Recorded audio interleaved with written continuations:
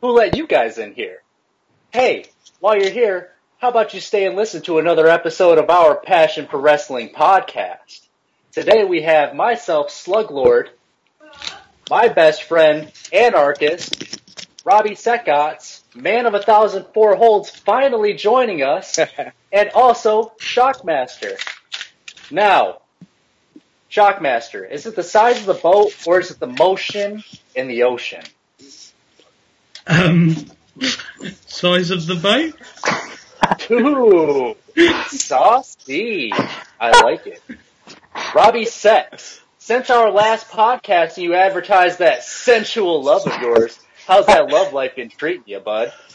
The same as it was last week. You know, I'm still looking, but we'll see how things go, I guess. I mean, so in other words, drier than Gandhi's flip-flop. Pretty much, yeah. Let's try to turn that frown upside down. Man of 1,004 holds, how are you doing today? Very good, man. It doesn't matter how you're doing today! You sit your ass down, you goddamn jabroni! This ain't your time, you're the new guy! Do you know what? You just made the list. And now, on hiatus from last week, but finally back, my BFF, best fucking friend forever, OC! OC! Yo! What's up, man? What's up? Yeah, I'm right, you okay? That week off, I've never seen hair bounce back that quick.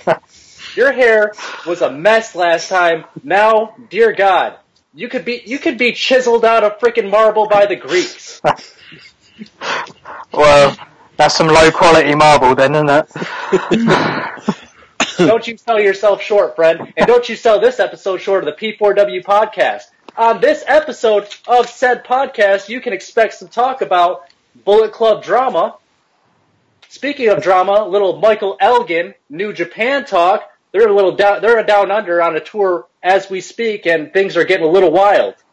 Also, Raw and SmackDown combining in a superstar shakeup in the future, possibly. And also, speaking of WWE, what is going on with Big Cass? When can we expect him back? All of this and more on this episode of the P4W podcast. But before we get to all that action, guys, we have another new sponsor this week. Do we? Who's that? Hey. I mean, I better give... Yeah, you know what? I'm glad you mentioned that because it is one that is near and dear to my crotch. You are correct. And this is a new health clinic opened up by our very own Kane, the devil's favorite demon, for when it burns like hell. And it doesn't have to, okay? Go see Dr. Kane and he'll take care of that candy cane of yours because if it's red and white, hey, it's time to see him. Now, leading off the podcast today, guys, I want to chat a little bit about Bullet Club. Can I talk about Bullet Club for a second? Yes. There has been so much drama involved with this group lately, and it's led to some of the most exciting and more highly anticipated storylines in wrestling, if I'm going to be honest. Every time a new Being the Elite comes out, I'm looking to see what's happening with the group. It's tearing Marty apart. It's tearing the group apart, literally. We have Kenny taking the Bucks and Marty with him, and Cody seemingly siding with Hangman and the drug-free Bullet Club Bear. Cody tried to get everybody on the same page at the end of a recent event down under in front of the crowd, and as we saw, the Bucks and Marty rejected the offer, took off the Bullet Club is Fine t-shirts, left them in the ring, and left Cody, Hangman, and the drug-free Bear by themselves in the ring, just leading to much speculation. Bullet Club clearly isn't fine, even though we saw later on in the tour, Kenny Omega showed up and tag teamed with them once again. And it's the first time I believe that we've seen it since the big shakeup at, I'm forgetting what the New Japan pay-per-view was called, but when him and Cody finally met head to head and he received the crossroads from him. So I have no idea what's going to happen here. It seems evident that the group is going to split up at some point. I'm a little surprised that Marty's teaming with Kenny and the Bucks. It seems in recent videos that he's been leaning more towards Cody. But, I mean, who knows what's going to happen in the future. What do you guys think? Is this something that's piquing your guys' interest as well, or am I alone in this? I'd like to see where this goes. It's been quite interesting to see who's sort of allianced up with who. You know, Marty's been a bit 50-50 between the two of them, but it's not really clear. He seems to be emotionally struggling with the entire situation. But it's leading to some wonderful musical numbers, it must be said. Oh yeah. I'm sing. downloading those MP3s. They're, you know, well worth a listen. But I thought it was quite interesting. Did anyone see Tama Tonga's sort of little promo on New Japan Pro Wrestling? It was sort of in the interview area where he's going on about how he didn't think that, you know, he was going on about how he doesn't follow who's trying to take charge at the minute. You know, he doesn't have him as his backing and all this. And then I think it was in the last few days, Tama Tonga and Tonga Lau, whatever you want to call him, they've both ended up raising Kenny Omega's arms, following him taking the win, at which point in that match he'd actually used the crossroads on his opponent. So it's interesting to see which direction they're going, because they're like OG Bullet Club. I've always thought that they should be a lot more heavily involved in the Bullet Club in terms of the direction that they're going and the leadership roles. So it's nice to see them sort of popping up a bit more at the minute. But the way things are going, it's just difficult to say who's with who. You just don't know who's backing, really. Well, I think from the basis of the Australia shows, both Australia shows had Kenny Omega teaming with major members of the Bullet Club. So last night, I think in Melbourne, he teamed with Tangaroa and Tama Tonga to the Gorillas of Destiny. And last night, in Sydney, he teamed with the Gorillas of Destiny again, Chase Owens and Bad Luck Fale, and cut a promo at the end basically saying my side of Bullet Club is fine. So obviously there's kind of been this split really where there's Bullet Club America and Bullet Club Japan. Since kind of Adam Cole was around really, they had like Bullet Club Japan with Bullet Club America with the Bucks and Adam Cole. And Adam Cole left and then Cody kind of replaced him in that role. And now it kind of it did seem when I saw Tama Tonga's promo that he was siding with neither of them, and I thought they would break off into their own stuff action. You know, Fale, Tama Tonga, Roa, to Leo and Takahashi. But since then, obviously in Australia, it seems that they're siding now with Kenny Omega. Obviously, I think the Bucks would be as well. And then Marty's kind of torn up in the middle, so it could potentially leave Cody Rhodes, even though he effectively kicked Kenny Omega out of Bullet Club. He really hasn't, because it looks like he's kind of extradited himself, really, because the rest of Bullet Club is still standing behind Kenny Omega.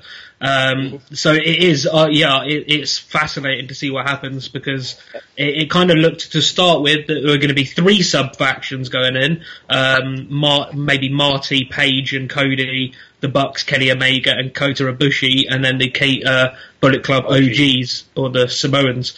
Whereas now it genuinely looks like everyone's still behind Kenny, except Cody and Page. So it's fascinating to see where it's going to go, really. It's probably the most compelling storyline in wrestling, I would personally say. I find myself counting down the days to New Japan shows now to see what's going to happen. Cody on a and rise, Kenny still have their match against each other. Yeah, that's obviously at ROH in the summer, I believe. Or no, not the summer, it's on WrestleMania weekend, isn't it? That's when they face off. And before then, it's Honor Rising in New Japan, where Kenny and Kota Ibushi will take on Cody and Marty Scurll, which will be interesting, because obviously Marty walked out on Cody. And then the next night, it's Marty, Page and Cody versus Kenny, Ibushi and Chase Owens. So it's kind of strange. It's kind of like 5 of the 6 members of that tag team match are all in the Bullet Club. So is it Bullet Club versus Bullet Club? Where does Kota Ibushi stand? But yeah, it's easily the most compelling storyline going on. Yep. Mm-hmm. Typical Bullet Club, though, they've managed to turn it into a merchandise opportunity, haven't they? Bullet Club is fine t-shirts. Oh, yeah. Yep. But there's definitely all kinds of drama surrounding the Bullet Club, but not only just surrounding Bullet Club, but another really popular New Japan star as well. And Shock, I think you have more information on Michael Elgin. Yeah, so Michael, there was a bit of controversy this weekend. Michael Elgin made an unscheduled appearance at an American indie show. The same indie promotion pulled him off of a show in December after allegations were made about sexual harassment that he was trying to cover up. I believe one of his trainers at his training school sexually harassed a girl who turned out to be Michael Elgin was cheating on his wife with, and so the story goes, and she's put it all over Twitter. Michael Elgin was pulled from nearly every American indie promotion, oddly enough still gaining a New Japan contract. He also slagged off his partner Jeff Cobb, which he apologised for. This woman basically plastered all of the text messages over the internet on Twitter. He's now suing her for defamation of character, and he then made an unscheduled appearance at a promotion which said that they wouldn't book him until it had been resolved. It turned out that the reason that he was booked was because he managed to get Tetsuya Naito to appear at this promotion on Saturday, and so the promoter felt like they owed it to him.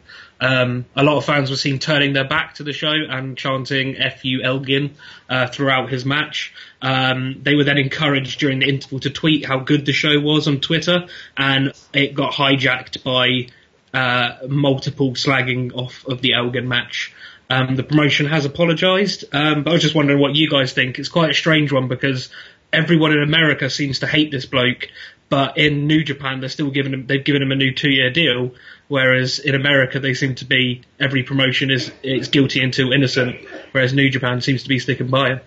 There's very different communities, isn't it? Japan and America have got very different communities. America is a country that doesn't mind speaking its mind. So when an allegation like this comes out, it's very much, let's essentially prove him guilty on social media to the point where he crumbles and decides to no longer pursue his career. Whereas Japan is a bit more tolerant, I suppose, is the word. Yeah. Where actually if there is no actual charge, then, business as usual. I mean, I'm not too familiar with Michael Elgin and what's going on with him at the minute. I think it's sad that there seems to be more and more of this going on. More and more of this is coming out. I mean, Enzo Amore not too long ago, and now Michael Elgin. And there's always been a bit of a bit of a black spot in the wrestling industry for things like this happening. Rumours of Pat Patterson, and there's a whole load of things going on in the background, which are only rumours that seem to surface, but there's a lot of it that goes on. It's just sad to see such a history of this, and it's just something that doesn't seem to be ever stopping. It's something that's still going on even to today, so it's sad, but if he is guilty of what he's been accused of, then take him off. He shouldn't be wrestling. It looks very unlikely that he's going to be innocent, completely honestly, because I mean, obviously, like you said, it is being made guilty on social media, so it isn't fair to make these allegations, although it does seem that he is suing her for defamation, whereas she wasn't actually going to take it any further. She believed the police wouldn't do anything, but she has everything she has said, in fairness to her, she has backed it up with a text message or something that Michael Elgin, they are Michael Elgin. He's already admitted that they were him. So it does seem very unlikely that they are lies. And as such, it just seems quite strange that, I mean, I don't know how it works for foreign workers, but if he was to be found guilty of anything, surely that would invalidate his visa to work in Japan, you'd think. You would have thought so. But he's got a new contract, so, yeah. But a new contract is, on the basis of a visa being in force and valid, isn't it? I suppose that contract becomes null and void as soon as he's ineligible to work. So if something changes, see you later. It'd be quite interesting to see if New Japan book him on the American tour, definitely, because obviously, they'll get away with it in Japan because, as you said, none of the fans will react. But when they do the tour of the next special they've got coming up, it'd be interesting to see if they actually book him on it. Yeah. Yep. It really is an unfortunate situation, and it's one that everybody should just wait for all the facts to play out and wait for the whole court process to play out before we kind of make any judgment. I know in this day and age it's easy to just jump to conclusions and whatnot, but you really should give people the benefit of the doubt, because if you were ever put in that situation, I'm sure you would want the same to be done for you. So it does seem to be the American wrestling policy at the moment, which is guilty until innocent. I mean, Enzo Amore is another prime example where, Ryback recently said in his podcast that the reason Enzo wouldn't have told, like WWE is saying, the reason they sacked him is because he didn't tell him. Whereas Ryback said, regardless of that, if he told them, his career would have been over anyway. Like, you look at Rich Swann, I know that it's kind of up in the air, it's up to, what people's opinions, but technically the charges were dropped. And he still came to mutual release, which I believe was probably more WWE saying, you're not going to be booked anymore kind of thing. Take your release while you can get it and leave mutually. So, people like him, Enzo Amore, and for instance, Michael Elgin, it's all very much a case of being proved guilty on social media as opposed to being proved guilty in a court before a wrestling industry will turn their back on you. Yeah. So, like, the term, mutually agreed release basically is jump before you're pushed. Yeah, absolutely. I believe that's... He sort of saves face by saying, Rich Swann was never fired from WWE. Yeah.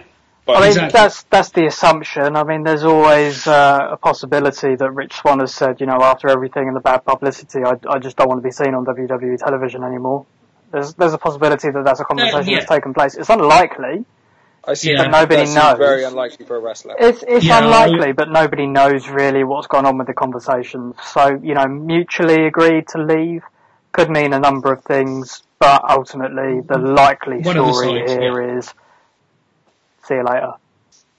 Yeah, I think WWE has a very strict policy because obviously they love this independent contractor term, which means basically if anything goes wrong, we can leave you high and dry, and there's no qualms on the business.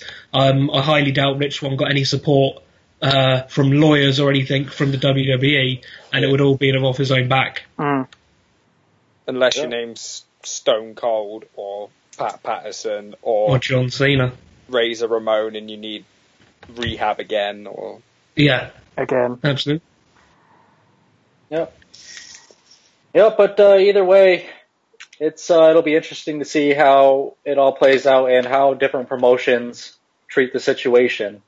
But another promotion with a bunch of different situations developing of their own, more good situations, in fact, is WWE, with some talk about combining, or not even talk, but confirmed talk that they are going to be combining brands for pay-per-views moving forward. And plenty more news out of WWE, and I think OC has more on that, I believe. Yeah, so it's recently come out that following WrestleMania, all pay-per-views will be joint branded. I think this is a really good move for WWE because they've had some real difficulty in getting ticket sales for the pay-per-views for the last 12 to 24 months. This sort of thing is going to give pay-per-views enough of a bill to perhaps push ticket sales. So I definitely think it's the right move. There's also talk about them reducing the amount of pay-per-views for the year. So with there being... Finally, there's been so many over the last 12 months, but the reason for that is because they're both individually branded, aren't they? So they're trying to get as many pay-per-views out for both brands to make sure that people are following what's going on, the storylines, and getting the ticket sales. finally they've taken the hint. Actually, that's not going to be a beneficial move for them, and the right thing to do is to make them joint branded again. So following WrestleMania, we will see that. There's also talk of, I think that we're going to talk about this a little bit further down the line, but of a potential superstar shake-up come May around Backlash time. So not only will we see a better bill for the pay-per-views, but we're going to see a more combination of matches for the last sort of 12 months with the rosters sticking the way that they are. We're seeing a lot of similar matches happen again and again and again. So this will give it a little bit of a refresh and a little bit of a boost to actually draw the crowd in again. What do you guys think? So I guess one thing I'm looking forward to with this potential superstar shake-up is hopefully there'll be some call-ups as well. I think there's a few people down in NXT who do deserve to make the jump up. Hopefully Sanity. Hopefully Authors of Pain. I mean, the Raw Tag Team division at the moment is in shambles. Yeah. I mean, you know, you have two people who at one point were mid-carders in Sheamus and Cesaro, who are now your best tag team. Recently they've been in a feud with Ambrose and Rollins, who are two of your main eventers. So your tag team title scene was consisted of two, made together tag teams of single stars.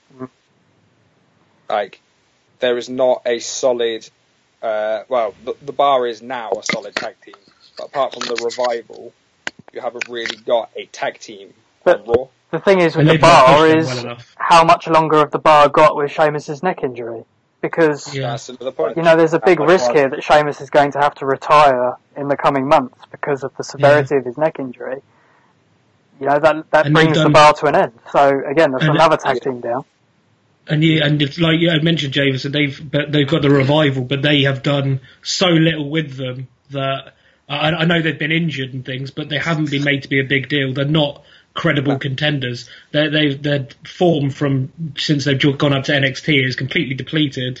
But they've not had the chance to do anything with them, have they? Because as soon as they start a storyline, they get injured, and then they go off for a number of months. There is come that. Back. You can't give it all to WWE poor creative, but they haven't, as you mentioned, done anything with the tag team division at all. No. I mean, like you said, they had Rollins and Ambrose thrown together, and then as soon as Ambrose was injured, they just replaced him with Jason Jordan and had them win the titles again. But unfortunately, this isn't a one-off story for WWE creative, especially on the Raw team, because beginning of last year, we saw exactly the same thing with the New Day. So this isn't a one-off. No. It's happened again and again and again. Creative are really struggling to utilise the tag division at the minute, and they really need to shake things up. And until they do, this is going to go on and on and on. And it's just going to cause the tag division to absolutely plummet, even lower than it is at the minute. Yeah. Well, as you said about the dual pay-per-views and the Safer Done Shake-Up will hopefully mix a lot of matches up and allow for the mid-carders to kind of move across. For instance, you know, as you mentioned, Seth Rollins languishing kind of in the tag division when he was a main event. I think he's someone that's been spoken about going to SmackDown, and I think that would massively help him. Maybe a heel turn again, and a good feud with AJ. Things like that kind of get you thinking that it's a good thing coming. The pay-per-view thing is the best thing they could ever done because there was so many mediocre pay-per-views. There was more bad than good on every pay-per-view last year, and then it made you not be as excited for things like SummerSlam, which is always a good pay-per-view, but because you've watched so much crap for months, you're not that excited for it, and it's been oversaturated. I don't know how many pay-per-views there were last year, but it must have been 18, around 18. I think there was more pay-per-views than there were months. So there was 16 pay-per-views. Yeah, roughly. So it's oversaturated massively because the thing is, when the Attitude Era had pay-per-views, you cared about the cards top to bottom, regardless of the in-ring action. But now they don't give you enough investment into the bottom characters. So then they're doing a SmackDown pay-per-view and they're throwing together 3 or 4 matches of the card that have got 1 week of build. Like, you don't ever see the fashion police on SmackDown. They're doing a backstage segment, but every pay-per-view they come out and have a squash match. And you're meant to care about this. And it's like, it's just, there's nothing to care about. Well, just to give you some context, 2013 had 12 pay-per-views, 14 had 12 pay-per-views, 15 had 13 pay-per-views, 2016 had 15, 2017 had 16, and 2018 has currently got 11 confirmed. So, that's less than the usual 12 that we would expect. I'm sure they will announce more down the line, but 15 and 16 is just way too many for the year because, people, first of all, can't afford to watch more than one pay-per-view per month when you're buying them every month. Whoa. $9.99. $9.99 on the WWE network, but that's not the only way you can get your pay-per-views, is it? You can get your pay-per-views through Sky as well, for example. In fairness, OC, you still can buy pay-per-views through Sky at £15 a pay-per-view. Exactly. If you're paying £15 a pay-per-view and you're not getting the WWE network for $9.99 a month, there are mental problems you must have. Absolutely. But for people who don't have internet, bit of a strange one in this day and age. They do rely on the usual tally pay-per-views, but, that is an expensive year when you've got 15, 16 pay-per-views. It's a lot of money. And not worth it. And not worth it with the quality. Yeah, glorified episodes of SmackDown, really, the SmackDown pay-per-views are. Number of pay-per-views is... Go ahead, Rob. I was going to say, other than Money in the Bank, none of them really stood out. Survivor Series, and that was a joint one. I'm just looking at the list now, and they put random ones in. Great Balls of Fire. What was that? I can't even remember That's already been cancelled. That's that and Joe Mercy. Lesnar. That sounds like something you need to go to Kane's sexual health clinic about. I mean, it's just not. That's not a pay-per-view, is it? I mean, Hey, don't take a number and get in line, brother. Don't take Great a Balls of number Fire and get in line. Great Balls of Fire has been cancelled. So that's time, one really. that's been removed. The other one was No Mercy. Vince seems to really hate the name No Mercy, as every time there's ever a pay-per-view cancelled, it's always No Mercy. I think it's been cancelled and brought back 3 times now. Yeah. Going back to Great Balls of Fire, 1, terrible name. 2, they literally made the logo look like a penis. Yep. They really did, yeah. And the promo where they had all the wrestlers singing Great Balls of Fire was the it's awful. cringiest promo for a pay-per-view ever. However, back to the 90s. It did give me one of the best moments on Talking Smack when Daniel Bryan decided to completely obliterate the name. That was a fantastic segment. I would highly recommend anyone go watch that if they haven't seen that. Yeah, not a big D. Bryan fan. No. I will get hate for saying that. That's understandable, but it was a very entertaining segment. Well, it's probably one of the reasons Talking Smack got cancelled, isn't it? Yeah. Being able to talk out against the company on the company's platform. And being paid for it. Oh. Too much creative freedom Talking Smack was. It worked for Miz, though. Yeah. Now, Rob. Yeah. Who, if they do, let's say, assume that the Superstar shakeup is going to happen. Yeah. Who do you think needs a brand switch and could benefit the most out of it? After that. I think you'll all be shocked, but Finn Balor. You know he would? He needs to go to SmackDown. I am not a big fan of Finn at all. And other than him being with Gallows and Anderson, he had done nothing. He done the thing with Bray Wyatt in drag. It didn't really play out well. Yeah, I would send all 3 of them over there.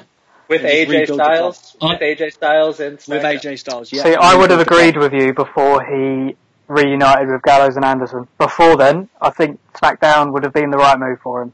But now... Well, I said on this podcast about the Royal Rumble predictions, I wanted him to win, take the club over, and go to SmackDown and challenge AJ.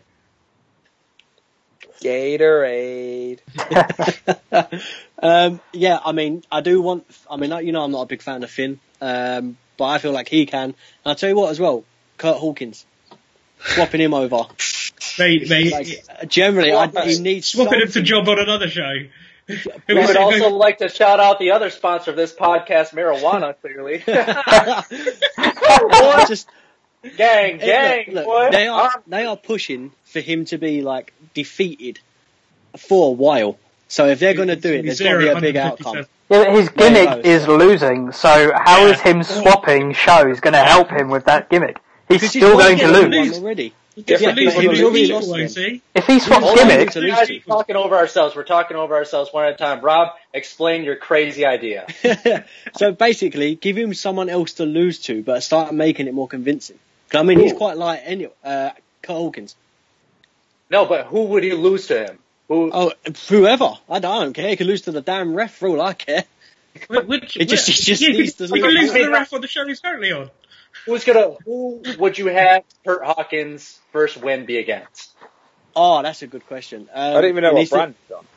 I don't either. I was trying to think of that. Who would? I don't know. That's a good question, actually. It'd have to be like a shock victory as well. I don't want to say like Braun Strowman, but a mega name. Like, he's been there, done that though. Brock Lesnar at WrestleMania. Brock Lesnar at WrestleMania. But I think it'd have to be... But what that's a good choice. He's currently on Raw, but the only way that this streak could get any worse is if someone from the women's division come out and challenged him and put him on his ass. Asuka. Imagine that. That'd be good. That's not going to be a challenge, is it? She'll do him within 30 seconds. Ronda Rousey, have it Ronda. No, I mean, you could use Ronda. No, here's what'll happen. Ronda will come out. She'll be talking to the crowd. He's going to come out, interrupt her, and talk about how she's there to steal his shine or something like that. And he's going to talk about it's his moment, it's his time, and then she's just going to fucking put him in an armbar and snap his shit. And do you know actually what how I'd like him to end it? Is in the Andre the Giant Battle Royal, they have Goldberg come out because Kurt Hawkins tweeted yesterday he was 157-0 and he was going to have an autobiography called The Reverse Goldberg Story. And I was thinking what they could do is end the streak and the Andre the Giant Battle Royal, have Goldberg come out, have Hawkins and Goldberg be the last two, and have Hawkins eliminate Goldberg. But then would that count as an official win? Because it isn't normally pinfall or submission, right? Who cares? He won the Andre the Giant Battle Royal. I'll count it. Because that's brilliant for other people. Exactly. It doesn't matter. But I think it has to be a shock factor. Even if, for example, someone like Dean Ambrose is like, you expect Ambrose to win, and even if it's something like a cheeky roll up, pulls the tights. But I think that could elevate him because look at Heath Slater. He was a bona fide jobber, and then it took him long enough. Yeah, but he does it in a good way. Like, he has merch. He's got kids, damn it. He's got kids. You know, but I think I want to like Hawkins. I just don't like him. When they first brought him out on SmackDown with a face to facts and I liked the gimmick, and then it just sort of went downhill straight away. I think build him up and then have him all of a sudden be beaten all the time, then have an odd undefeated streak. So he goes from losing all the time to all of a sudden winning. And then that builds him up. I think it could work wonders for him. I think though, if he's going to beat someone, it needs to be someone who can react in such a way of the person that's really coming to mind is Jericho.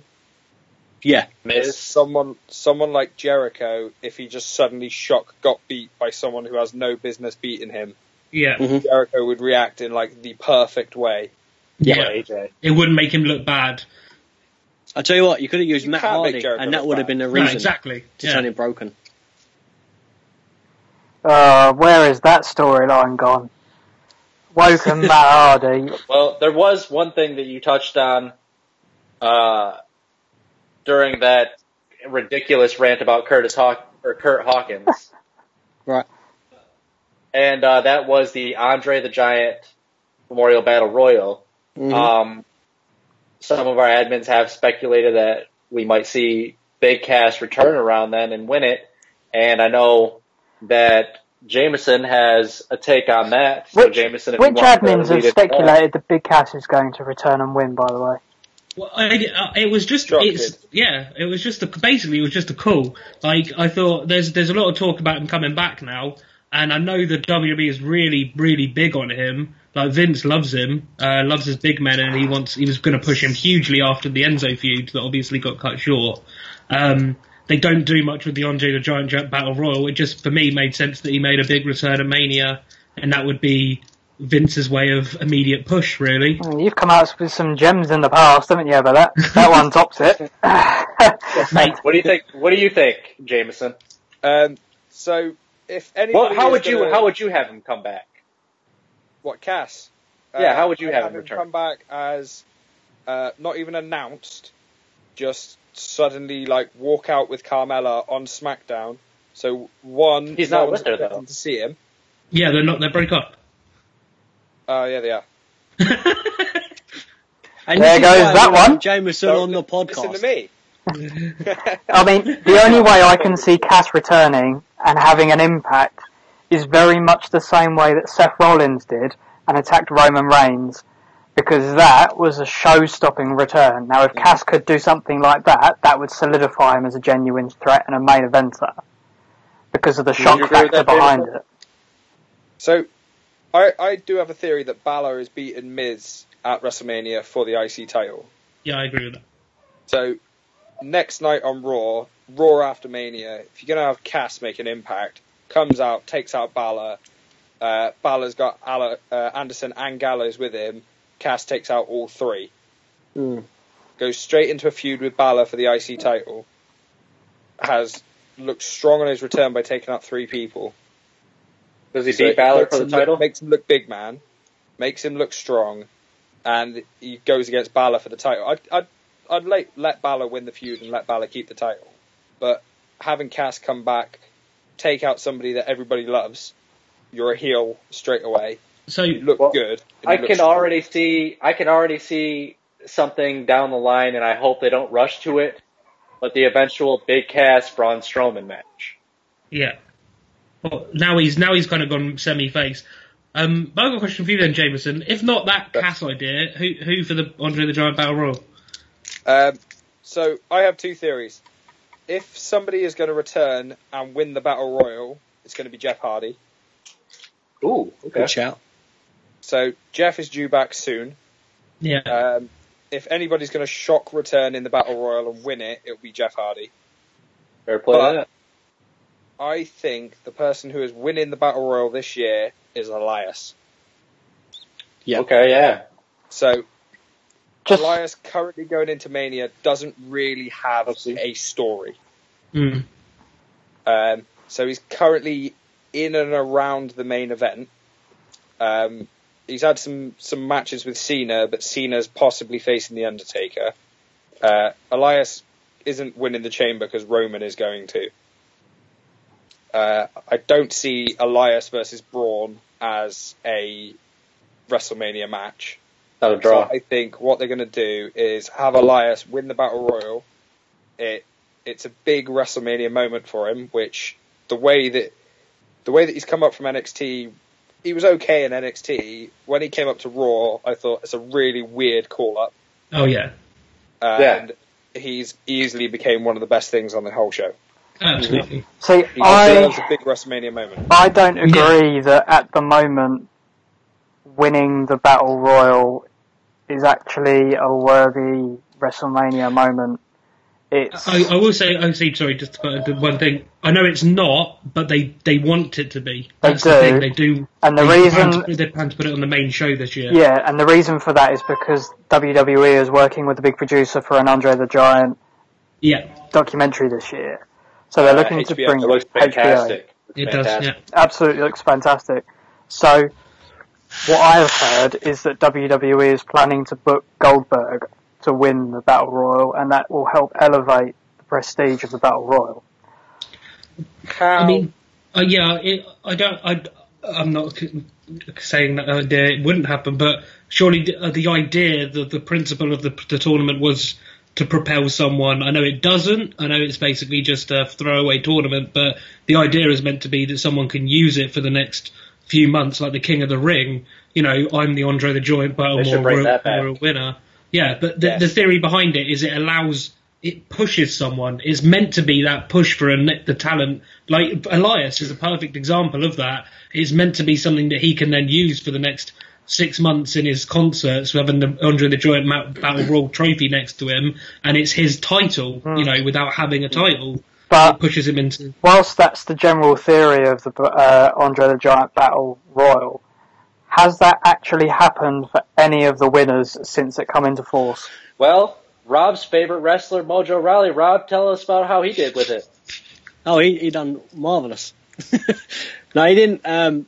Obviously, you had the bad booking for it. I tell you what, though, what I do want to say was, although I'm quite a fan of Mojo.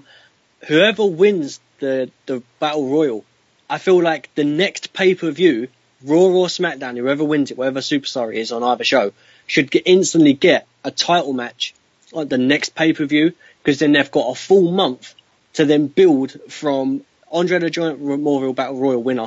So let's say, for example, Nakamura wins it at Mania, right? They've then got a month to build the whole story of why I'm worthy and build it up, even if it just gets them that little push. I like that idea that they could also get, besides for just winning the trophy, that they also win a title shot at a future They pay-per-view. need I to do do like something.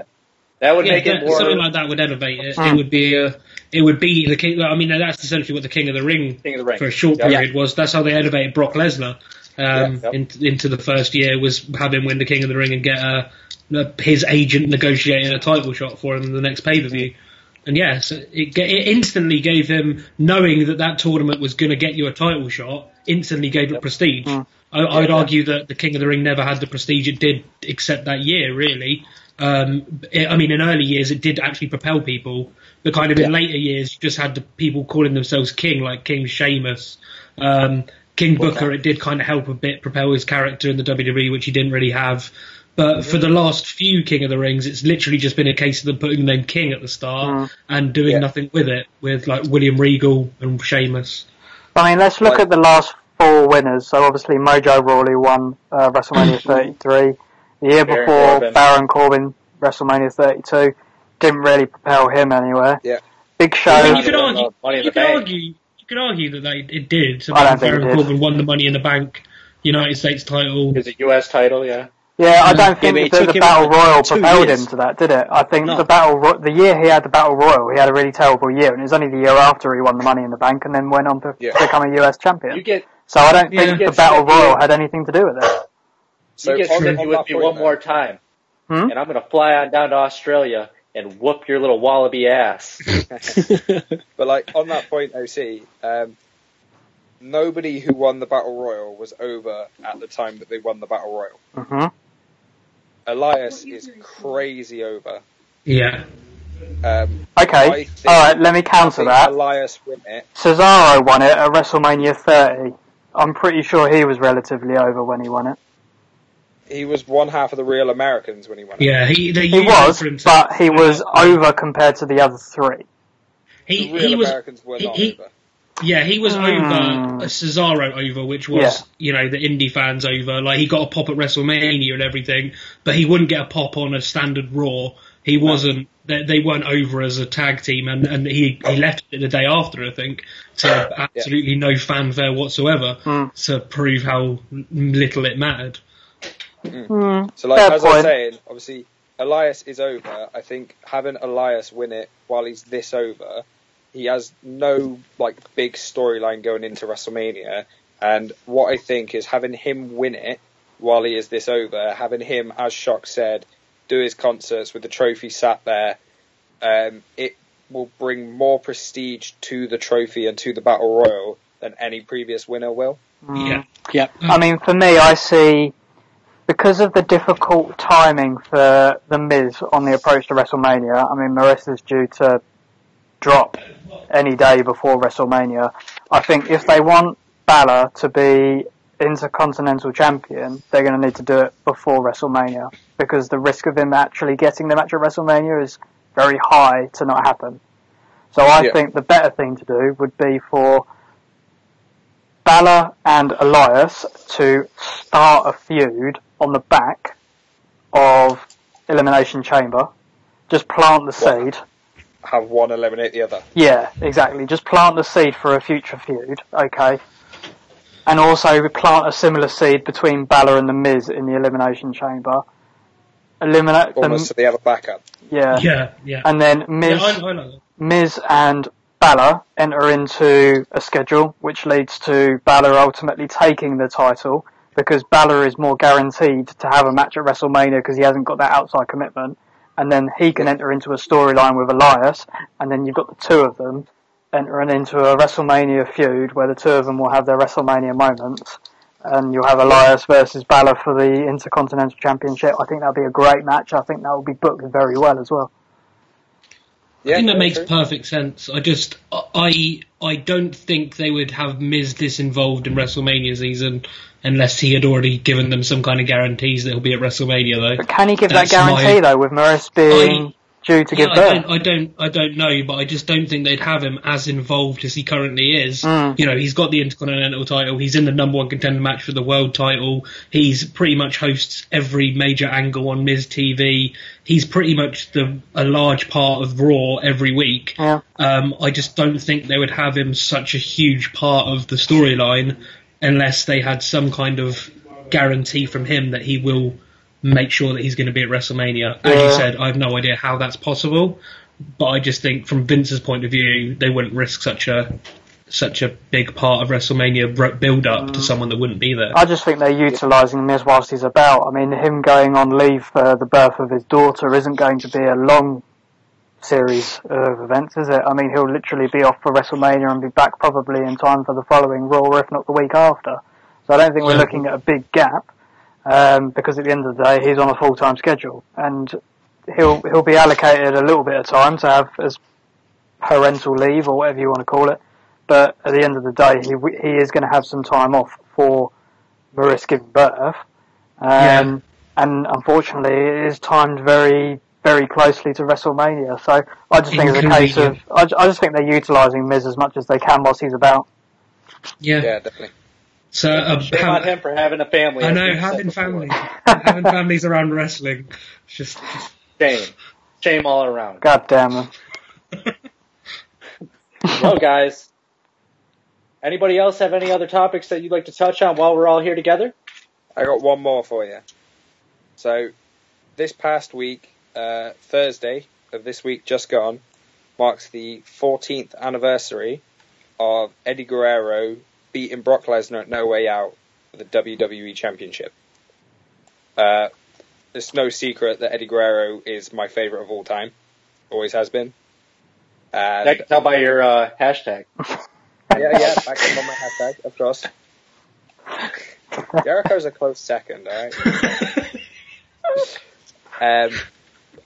I will put you in an armbar. Come do it, boy.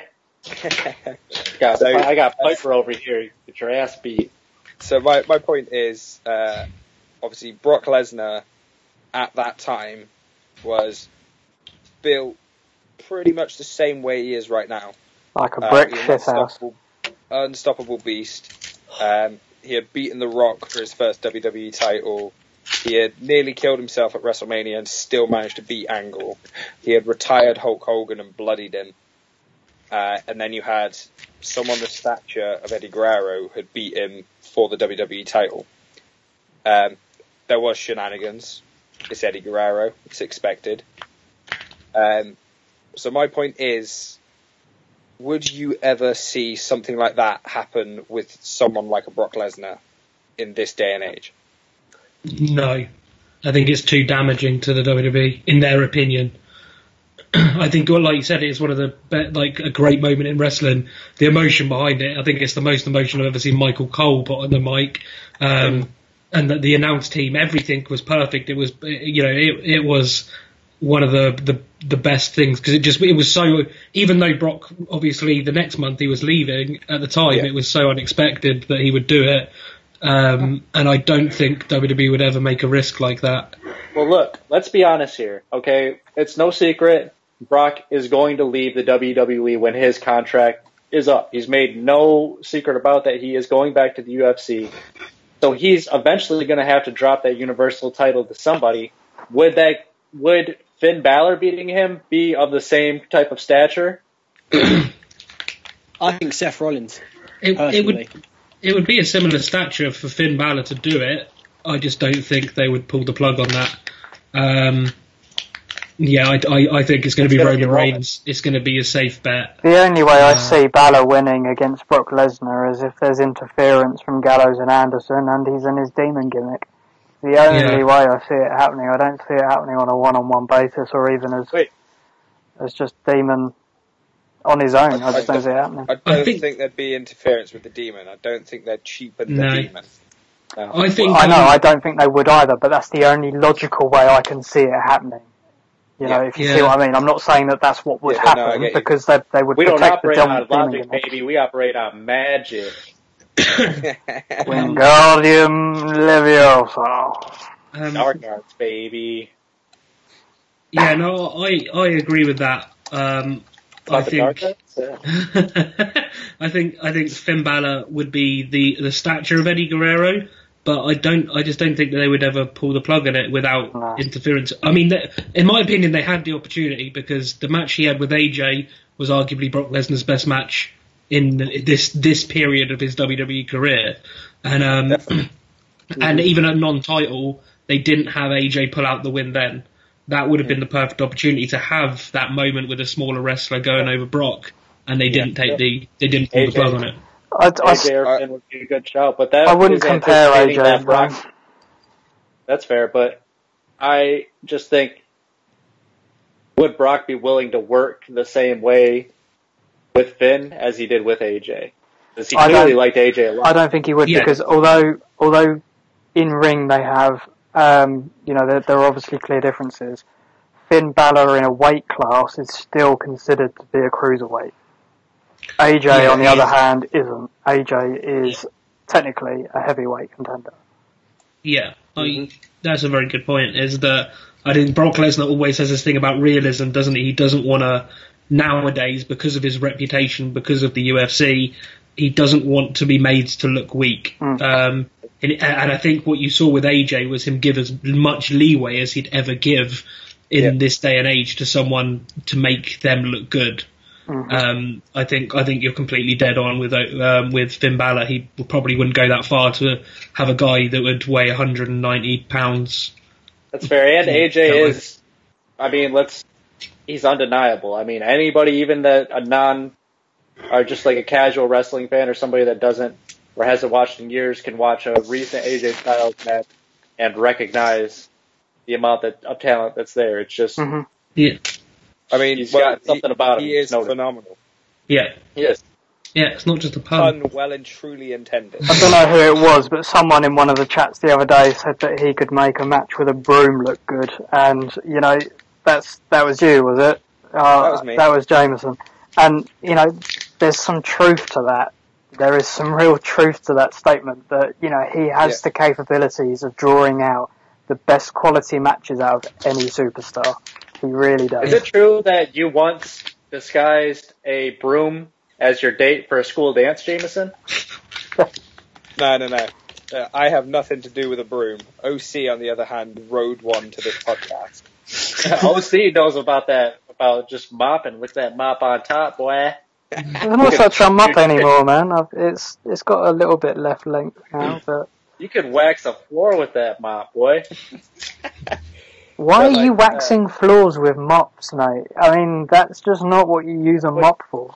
Yeah, you wax floors with mops. Are you kidding me? No, you don't. Yeah, you do. Karate Kid does not use a mop to do the car, this past weekend. You mop a floor. You use it to clean a floor with water. You don't wax a floor. Okay, you know what? This is not passion for mopping. This is passion for wrestling. Damn it. We're going to stick to the wrestling. Let's take it back. Let's take it back. I said a minute ago, Brock and AJ was probably Brock's best match of this run. And I completely agree and say that you'd have to go back to his SummerSlam match against CM Punk. I was about to say that. Find a match as good. Yeah.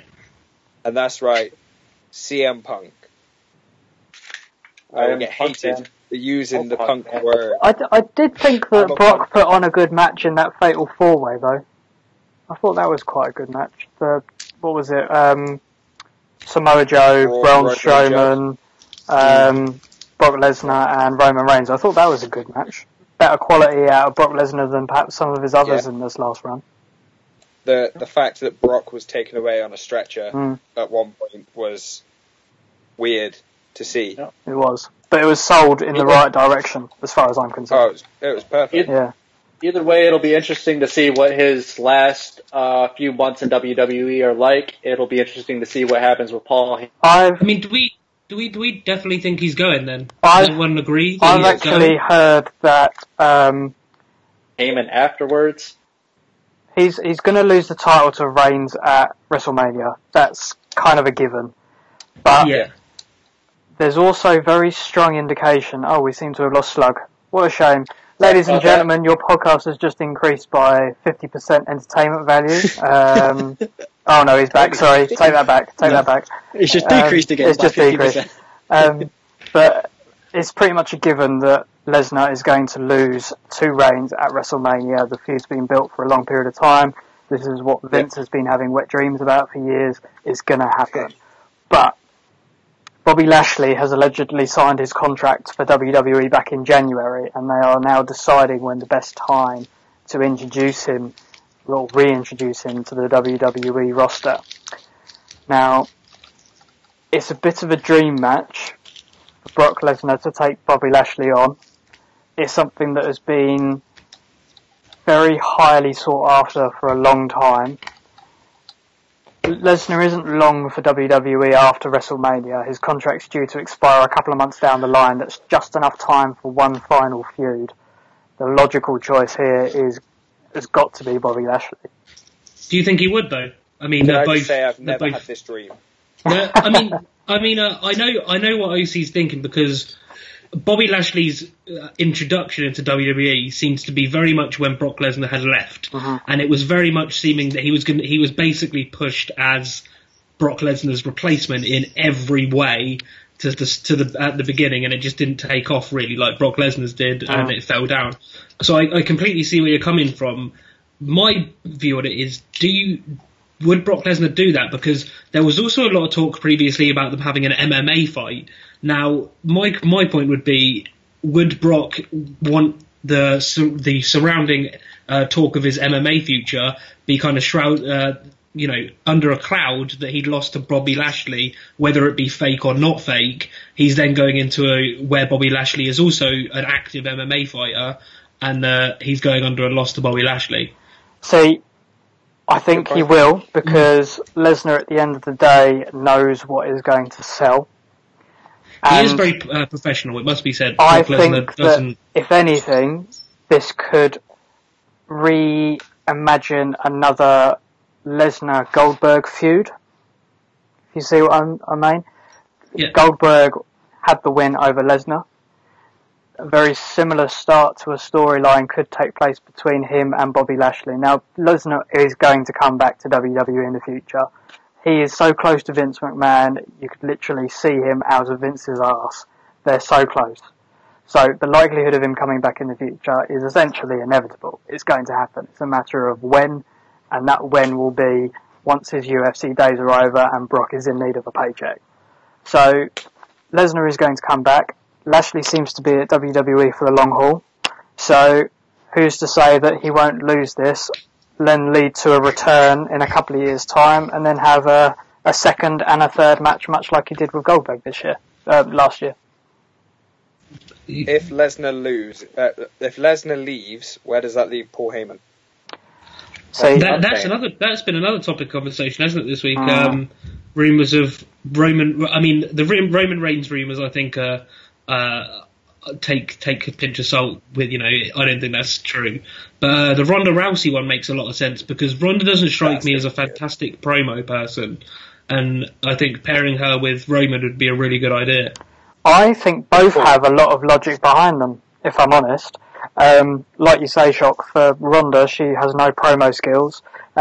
This will be essentially her debut in the WWE without any prior experience on a mic. So Heyman being there to help get her over is going to be a great benefit. Reigns isn't particularly well known for his promo skills either, if we're going to be completely honest. I mean, he has got some experience, and he has pulled off a couple of good promos, but let's look at the last 12 months. He got completely obliterated by Cena. I know Cena helped him with the promo, but he still looked like he was a duck out of water. he struggled, as far as I'm concerned, for that. He looked like he was a big bag of suffering succotash. Exactly. You know, It's racist. It's racist. I think Heyman. Oh, that's a Roman Reigns quote. I think. Yeah. Oh yeah, that was horrible. We're not going to stand for this racist chatter. I think Heyman would help propel Reigns in the right direction. I really do. I What think if? there's a better client for Paul Heyman than Roman Reigns. Yeah. I mean, how does Heyman and Reigns work though? Because they want Roman over as the top babyface, and he's a heel manager. Even though he does get pops from Brock Lesnar, he's the heel manager. Heel. You know, He is, but Reigns has been very 50-50 as of late, so he can still benefit from Heyman without having to turn fully heel, as far as I'm concerned. He is very 50-50, but that isn't. The WWE seem to be ignorant to that fact. They won't acknowledge that Roman Reigns is 50-50. He is the top babyface. It's essentially what John Cena was. I don't think Yeah, we that's need another fair. Paul Heyman guy. I think we now need a Paul Heyman monster. Braun Strowman. Braun? Braun and Paul. Braun's great on a promo, though. He's good on promos. But As we've Heyman seen with this Braun, past Monday, how great was that promo with him and Elias? That was great. that was great. amazing. Almost as great as this podcast has been. I was going to That's 'cause say, Braun is all about that bass. what if we was to have a birth of a Heyman family? Oh, what? So it would be, Who's Paul going to impregnate? Yeah. Like a dangerous alliance. yeah. Paul, put it So, away. like- Put it away. Paul Heyman and Nia Jax. A ponytail Ronda appears. Rousey. Yeah, Ronda Rousey, Roman Reigns, maybe the Usos. But Just no, something. the revival. The revival. I like the Oh, revival. no, I I don't like like the the revival. The revival revival and with Paul Paul Heyman. Yeah. I mean, it'll work though. That's but yeah, very something dangerous that. alliance. No, I Something think like that would need to happen. if you're going to have Paul Heyman do that for a tag team, then he's going to need to wait for War Machine to make their main debut from NXT to the main roster. Yeah, but something like that could happen. I think Jameson's there shaking his head. Every- No, please, no. No, no.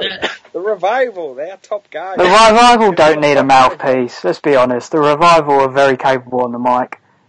They don't need Paul Heyman. I've seen that slug. What about Authors of Pain? I mean, my assumption is that Paul Ellering won't travel with them if they come up to the main roster.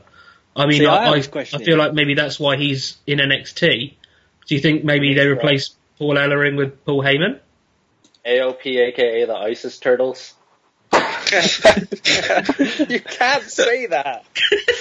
Teenage Mutant ISIS Turtles. That's what they look You like. cannot say Well, that. the podcast just hit an all-time low. That Wild. yeah, that Oh. was- What about when Shock ran down all of women's wrestling? I still think what you just said is worse. There is. I spoke about women's wrestling. You were speaking about terrorism. In turtle form. I'm just saying that's what they look like when they come out. Right, They look we're like just gonna quickly skip past this bit. Yeah, we'll edit that out in post. That's No, we Jump won't. for UOC. That's going to stay in. I'm going to have everybody know just how much of a stereotype you are. Yeah, filth. There's nothing. So, we don't reckon Paul Ellering will travel with the Authors of Pain. No. My theory is that he's not. I mean, he hasn't been on the road for years. So do you not think he's only? I honestly don't know his deal with the Authors of Pain or NXT. I kind of assumed it was because he's around the Orlando area and he's doing something for Triple H in the Performance Center, and it's just taken off. And I assumed that Paul Ellering won't go back on the road with AOP. I So don't know. Will AOP be AOP without him? I mean, I don't think they will. what does he do? He kind of points forward and lets them walk forward to the ring. But he is. That's the genius of it. He is the Paul Heyman to Brock Lesnar. You know, he has that relationship with AOP. I know what you mean. So As long as he doesn't find that bloody dummy, we do not need to see Rocco. But yeah, Sorry. I noticed I said dummy and slug looked. I think it'd be a good idea to have AOP debut, have some kind of thing writing off Paul Ellering and them siding with Paul Heyman possibly. In my opinion, they need a manager if they're going to get called up. So if Paul Ellering do Well- it. They need someone to be their mouthpiece. Fair play to that.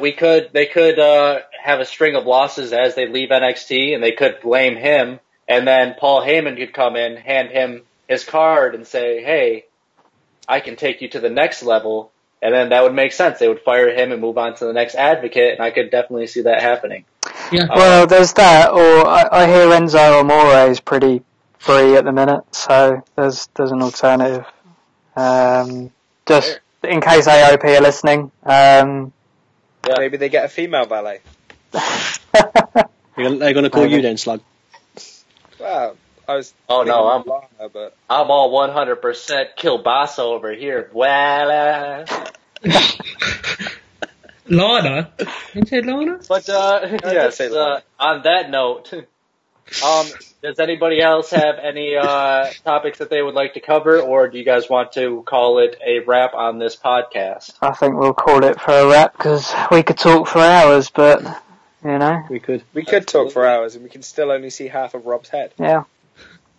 Yep, that's fair. And the listeners, unfortunately, can't see any of this, but you can hear it across numerous platforms. OC, go ahead and let the people know where they can find the podcast for future reference. Absolutely. So you will be able to find it on YouTube, on our YouTube channel, which is Passion for Wrestling. You'll also be able to find it on our SoundCloud account, and also find it on the Apple Podcast account. And I believe anywhere else that uses Apple's database for podcasts, you'll be able to find it as well. And you know, I'm curious because I use a lot of different social media platforms daily. Now, what if I'm on like Twitter or Instagram or Facebook? Would I be able to find you guys across all platforms? You absolutely would. So Wow. for those of you who would like to follow us on Facebook, we do have our main Facebook page, which is facebook.com/P4 Wrestling. We also have the Wolfpack page now, which is P4W_Wolfpack. It's an up and coming page, which more of the Passion for Wrestling content that you all love so much.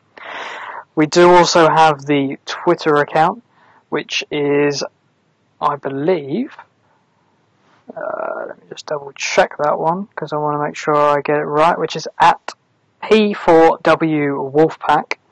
And we also have the Instagram page, which is P4W_Wolfpack. So there's a lot of channels for you to follow. Make sure you like, subscribe, and add all of them. We also have that sensual love courtesy of Robbie Sex. I'd like to also point that out. For any of you out there that are into the dark arts and wandering them forests and just need a cozy home to come back to, that's Robbie Sex for that sensual love, brother.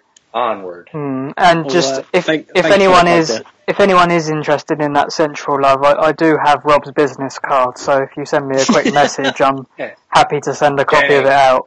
Gang, boy. You can also be found at your local Kane's sex clinic, I hear, as well. Yeah, Regular yeah. players. And lots of telephone booths as well. I think there's business cards stuck up on the wall in there as well. So check your telephone boxes, you'll find something.